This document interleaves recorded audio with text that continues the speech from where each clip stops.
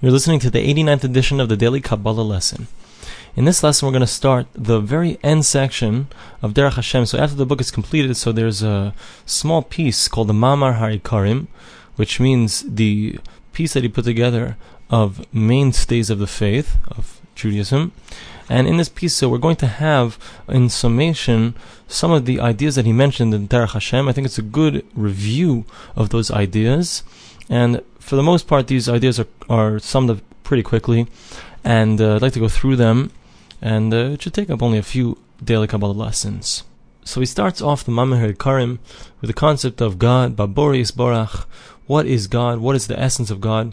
So he says the first thing that we need to know before anything is that there's this one existence, this one being. He's the ruler, the creator of everything else. He brought everything else into existence, and he's constantly giving them existence for the amount of time that he wishes, and he rules over them with complete rulership. This is God. And now when we speak about God, so he's the most perfect of all of perfections. There's nothing missing. He doesn't have any imperfections in him at all, heaven forbid. And he's not dependent upon anything else. He's not affected by anything else. There's no beginning to his existence. There's no end to his existence. What this means is that he didn't come into existence. He didn't come after there was something lacking or something missing. And nothing can take away from his existence. He always was. He always will be. It's impossible for him to disappear. He is the root cause of all existence, of everything that we see. There's nothing that causes him. And his existence is absolute and self-contained. Also, what we need to know is that this being which we call God, so he's not made up of any parts. He's not a complicated existence. Rather, he's the ultimate simplicity in a certain sense. And he doesn't have anything to do with any kind of physical reality at his essence. And it's completely unbounded by any boundaries and from any kind of relationship and from any kind of natural law.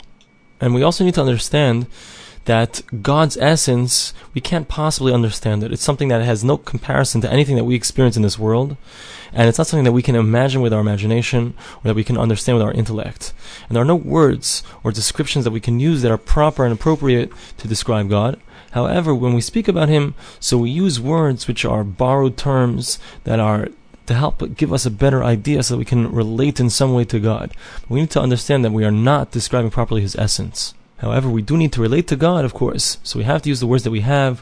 We have to use these borrowed terms. But he stresses again and again, we need to know that when we're talking about God in this way, we're not properly speaking about his essence, and we have to be very careful about this concept. The next thing he speaks about is Baruchaniim, the spiritual worlds.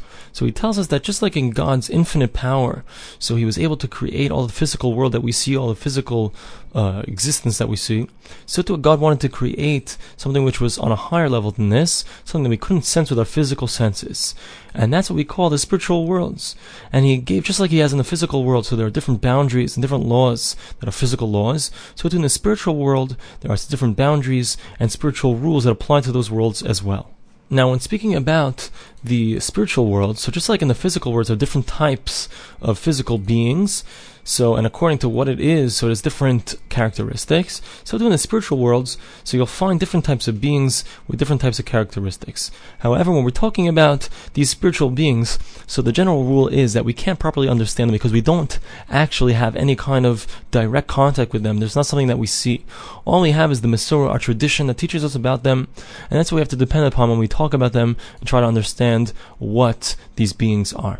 So now when we talk about them, there are three different types. One is called Kochas Nivdalim, which literally means the separated powers. The second type are the angels, and the third type are the souls. Now when we talk about these separated powers, so they are spiritual beings that are completely disconnected from any kind of physicality. They're very pure, and they're very high. And they're the closest possible to God's presence, and God is constantly with them, so to speak. And they have different names according to the levels. You have the Galgalei Hakisei, which is hard to translate, the Galgalim of the throne, or you have Ophanim, different types of spiritual beings. Those are the Kochas and Avdalim, the separated powers, he calls them.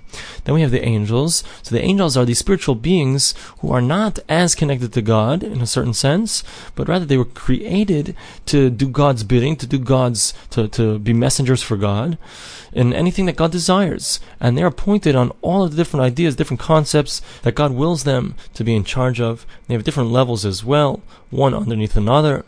And every single level has different laws, different boundaries, different concepts, that which God in His great wisdom deemed appropriate for them.